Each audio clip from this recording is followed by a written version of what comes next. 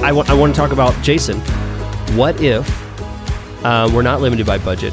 What if there's nothing immediately obvious on how to expand and get more out of Google Ads? Are there things that we can do beyond just increasing the budget? Other networks and platforms. Come on, Chris. You are the great Chris Schaefer. People advertise on Google. They're on Google search and they say, hey, I want more leads. And they have search partners turned off, maybe because that's what they wanted. They aren't doing remarketing, and they've never even talked about Bing. So there's more ways to get leads than just pure google.com search. Why don't you get into that? Yeah. So there is some things that you might have heard us talk about in when we're talking about how to build your campaign from scratch. And there are some things that we may have told you to turn off, or things that you could try that aren't a part of the standard build, that you may initially done. And that would immediately be the case where you can get more of the same. So first thing, search partners. The Google Search Partners Network is an additional way to show this for the same kind of traffic on other search partners out there. So these are other websites that are not specifically google.com, but they are a search engine of many different types, and you can get clicks and leads and same kind of traffic from these other sources.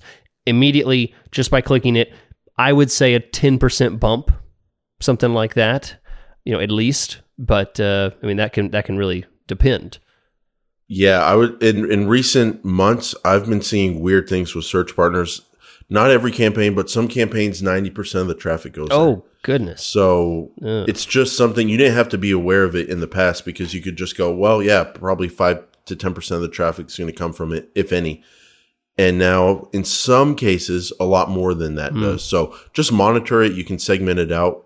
But it is a way, if you're not advertising on there, it is a way to get more search traffic, and you can monitor in the conversion column how it performs.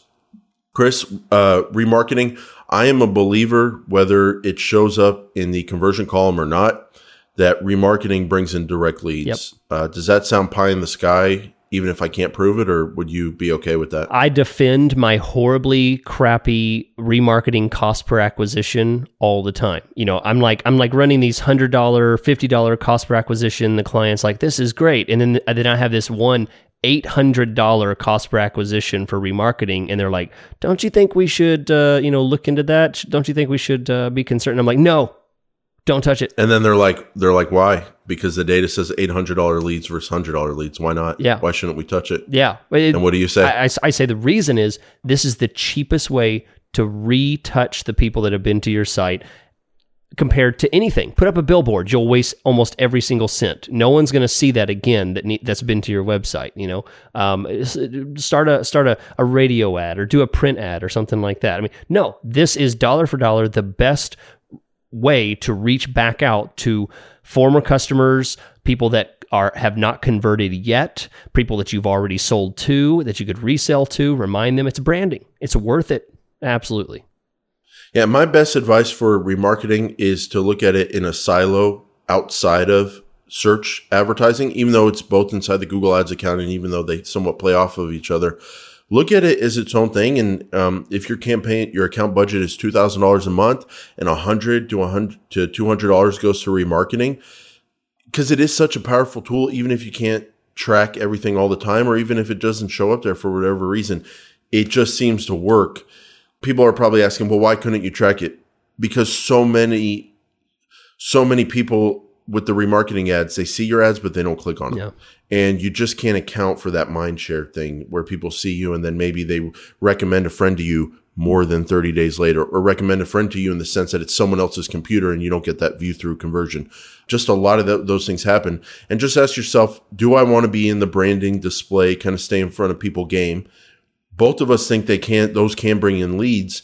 And is that worth $200 a month? Instead of, could I spend this $200 on the search campaign if I bid more, that kind of thing. So look at it as its own thing. And then Chris, finally, I get people asking me, how do we spend more? How do we get more leads? There is another platform out there called Bing. Mm-hmm. Depending on the industry, you can get a surprising amount of volume.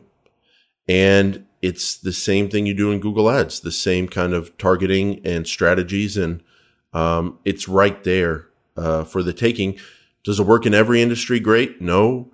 Is there more than 10% traffic that you can get compared to Google Ads in every industry? No. But sometimes you can get a surprising amount of volume from Bing. And there's theories as to why is that. Maybe the demographic for your industry is more likely to be on PC. Maybe they're more likely to be older or on desktop versus mobile.